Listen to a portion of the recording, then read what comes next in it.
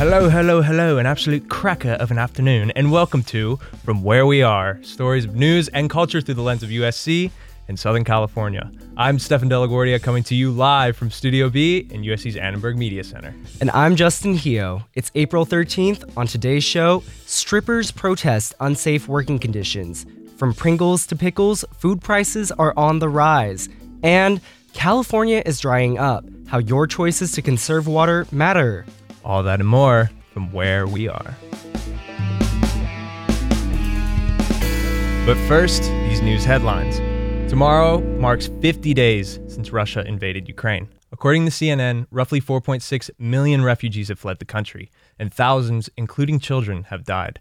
In wake of the war, Sweden and Finland are seriously considering application to join NATO. A decision is expected within weeks.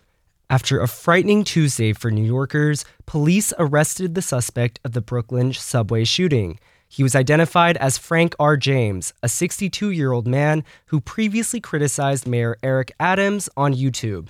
At least 23 people were injured after James tossed 2 smoke grenades and fired 33 shots into a subway car before fleeing the scene. The exact motive of the shooting is still unknown. COVID-19 cases are on the rise in more than half of the states. Earlier this week, Philadelphia's Health Commissioner Cheryl Bettigal announced it will be the first major city to reinstate its indoor mask mandate. The mandate, which was lifted more than a month ago, will come back into effect on April 18th. The city's hospital admissions are still considered low by the CDC. Those were some of today's top news headlines.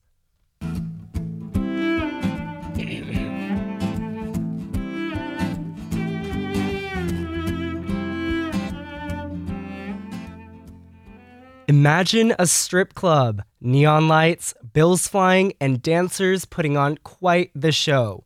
But for the past 3 weeks in North Hollywood, Star Garden's lights haven't been shining so bright. Jeremy Lindenfeld has more. Strippers have been striking at Star Garden, a strip club in North Hollywood, after dancers' safety concerns were ignored. A customer recorded a video of a dancer topless and refused to delete it, which is against company policy. One of the dancers complained to management for letting this happen, but ended up getting fired. After receiving no support from security, employees decided to strike. This has been going on for 3 weeks and shows no sign of stopping. The strike was organized by Reagan. That's her stage name. She's a stripper who was fired from Star Garden.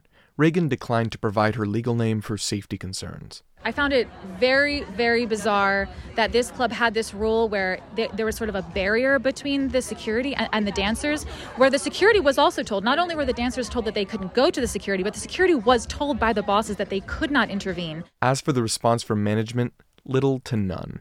We're going to do this our way because we know that we have the power. So them trying to sort of like weasel in like individual interviews, that's like a well-known tactic to try to like break the unity of a group. Yeah. So that is all we have heard. But then, silence. Carol Ann Peterson, an expert in domestic and workplace violence, offers a possible solution. One of the ways they can make a complaint, but it's not an easy process and it's a very lengthy process, is the Economic Equal Opportunity Commission. That's where you would file a complaint against an employer, but then you also get employers who will retaliate. So it's not simple, it's not easy, and it's not quick. Peterson says that women's issues are still not taken seriously in the United States, especially in stigmatized industries like sex work. That should never be a case. Somebody's safety should never have to be on the line simply because you're doing a job that society may not approve of.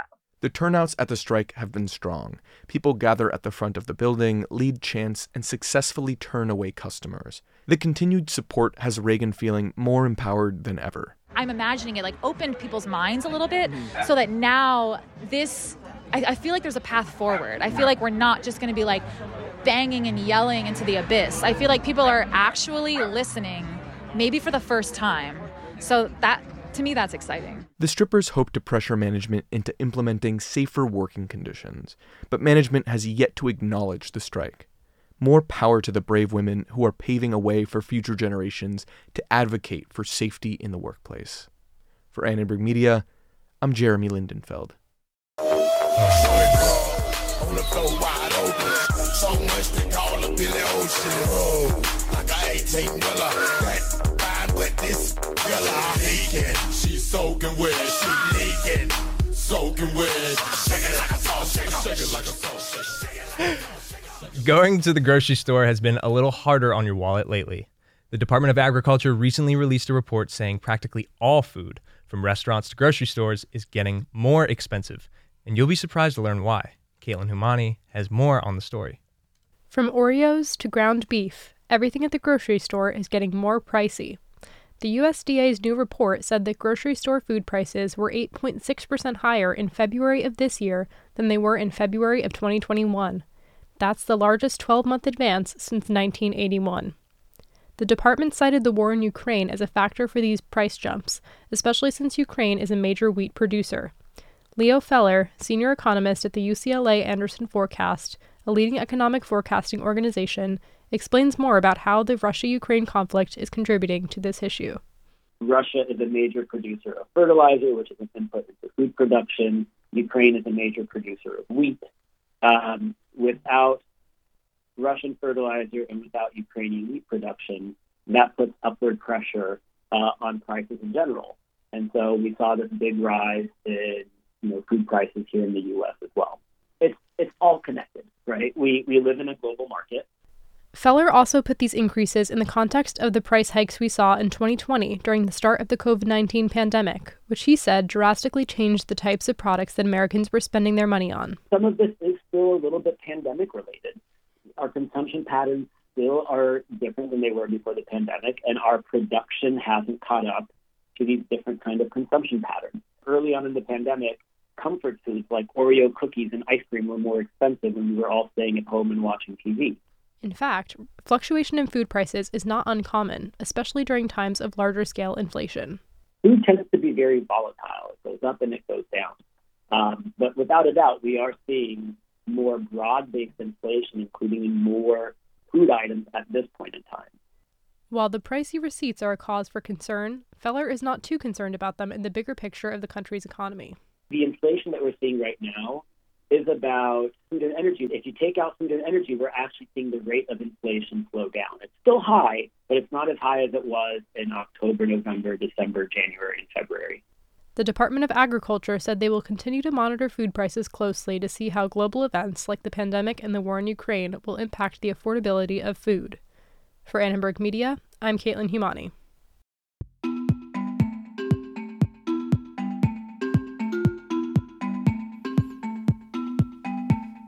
I'm Stefan De La Guardia. We're glad you're with us for From Where We Are. And I'm Justin Hio. It's 8 minutes past the hour. Coming up, how your efforts for water conservation matter.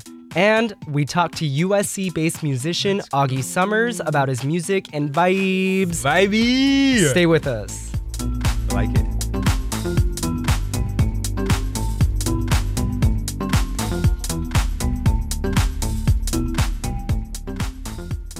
As California's severe water drought continues to intensify, water conservation efforts are vital in repairing the damages. Grace Sodi has more. For those who have been living in California, it may seem like the state has been in a forever drought. With constant reminders to conserve water, why are we still struggling? According to the State Water Resources Control Board member, James Nachbar, most of the water we used goes to landscaping. Most use by households, by families, relates to outdoor water use. If people own houses, for example, they may be spending much more water keeping their landscaping healthy than they are using water inside, like for drinking or for bathing or for cleaning. And so any efforts to increase efficiency of water use in any of those uses would be helpful. But it's often easiest and least disruptive to shift landscapes to use less water. In order to reduce the amount of wasted water, the state government has enforced new policies and legislation to conserve water. However, it hasn't been enough. That the water savings in California, looking back over the past few months, has been about a 6% savings. And that's been good. That's been promising, but it's less of a savings than we had wanted. The governor had actually called for a 15% reduction in water use last year, and we're not there yet. which is why it's really important that people continue to look for ways to use water more efficiently. Water conservation efforts are impossible without a combined endeavor. Andrew Schwartz, a lead scientist at UC Berkeley Snow Lab, says that people have the power to decide how quickly the drought ends. We are the ones that have control over how much water we use, and that ultimately will result in how much we have left in our stores. We can't control the precipitation and the weather patterns to make it rain or snow on us. We can only control how much we use. So that's something that we can all do every day. Even you can do your part to conserve water by making conscious efforts to avoid water waste in your daily life. There is absolutely something that everyday people can be doing, and that's just water conservation and water restrictions. You know, none of us like to make conscious decisions about our water use. While we can hope for the best when it comes to drought conditions, it certainly doesn't hurt to prepare for the worst. For Annenberg Media, I'm Grace Sodi.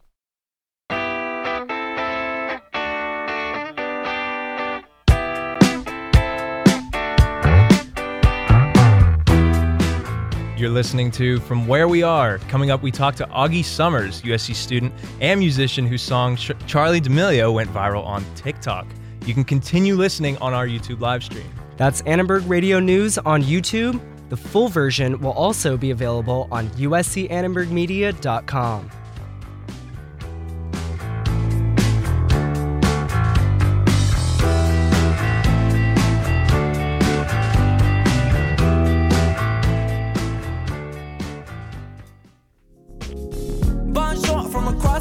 I got a couple wins and a bit of mistakes. I got good attitude, maybe some changes. Fully focused on the money I'm making. I want baguettes. Joining us now is Augie Summers, aka ASO AVA, and this was his latest single, Bonjour.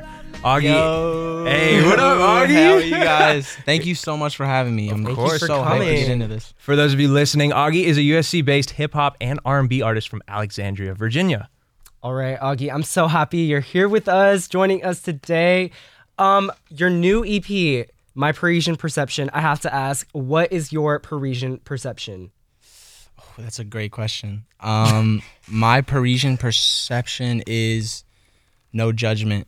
It's just kind of going with the flow, letting things take you how they should be. Like, I remember in Paris, I would just kind of have no plan for the day, hop on the metro ride, and go somewhere random in the city. And that's how I kind of feel life should be. Kind of let it flow, like it'll find what you need to be, you know? Absolutely. That's all awesome. Right. So Charli D'Amelio, TikTok kind of picked that up pretty quickly. Over 200,000 videos have used your song, man. How did that unfold? So, I mean, you know, I dropped a song and I really wanted, like, the whole goal was for it to be TikTok viral. I wanted to have some type of TikTok interaction with it. And I think just because of the keyword just being called Charli D'Amelio, all the Charli D'Amelio stans, all like the 5-year-old girls who are obsessed with her were like, yo, like this song, let's make some videos to it. So, are you one of those 5-year-old girls though? I guess it kind of makes me one of those 5-year-old girls, right? I love it. I like it. Okay, what's your long-term mission as an artist, as a musician, as a producer, songwriter, all of that? I'm still trying to figure that out. I'm kind of taking it like week by week. Something seems to interest me more like every single day. Reading new news articles, finding something different in class. And, you know, USC has kind of been a huge resource for me to, you know, develop my skill set and figure out what interests me, but more importantly, what I don't like. You know, I feel like that's a big part of everyone's college experience, kind of figuring out what you don't like and what won't suit you in like a career. So I like that. Figuring it out, man. I like that. Exactly. I like that. So do you have any dream collaborations or dream features with some artists or producers in mind? Got anything? Drake is like my all-time role model for sure. Party Next Door, and probably Kanye as well. What about like female rappers? I love Rico Nasty. Okay. Doechii. Lauryn Hill is obviously a huge inspiration for me as well. The Miseducation of Lauryn Hill is like still to this day, like I think top 3, if not the best hip hop album of all time. So. All right. And don't want to put you on the spot, but you did say earlier that you got your start in music from freestyling. So will you freestyle for us, s'il vous plaît, about ARN though? That's the topic, about this show, about Annenberg. We're going to give you a beat. We're going to give you a beat too. You're going to give me a beat? Yeah, I think our producers are working on that. So whenever. Hey. From where we are, I don't know where we are. In about 2 years, I'ma be in the stars. You see me stunting in my white tee? Yeah, you see me stunting in my white tee. Nikes, but I'm not a hype beast. Likely find me out of it. You know how the nights be. Ooh, I'm a dog, woof, woof. You see me chilling in the house, roof, roof. But a roof can't control me. Everybody know I can't really be controlled. I'm just chilling with Justin. Hey, Justin, microphone. Hey, I think that's all I got. That was so good. I love that. Oh my gosh. Hey, what about you, Stefan? Do you have it in you? No, I can't do that. No. See, the thing is when you start like thinking about it, like I just did. I was like looking at your eyes. I was like, oh, now I'm thinking about it. My eyes are a little distracting. Yeah, they're a little distracting. your eyes are for sure. All right. Well, thank you so much for joining us, Thank Augie. you guys so much for having me. Like, great time. Where can we check you out? You can check me out Instagram, ASO from AVA. My Spotify is same thing. There's links in my Instagram, $O AVA. SoundCloud, that's where you can find Parisian Perception, and that's about to go up on Spotify very shortly. So. All right. Woohoo. Appreciate you. Thank you man. so much. Thank you guys. That was Augie Summers, and yeah, thank you for coming. Thank you.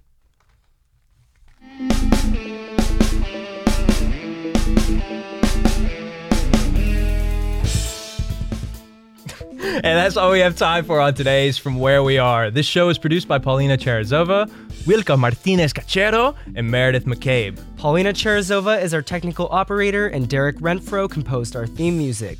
We are streaming live on KXSC. Follow KXSC at kxsc.org/listen and on YouTube at Annenberg Radio News. Also, follow us on Instagram at Annenberg Radio and subscribe to From Where We Are on Apple Podcasts and Spotify.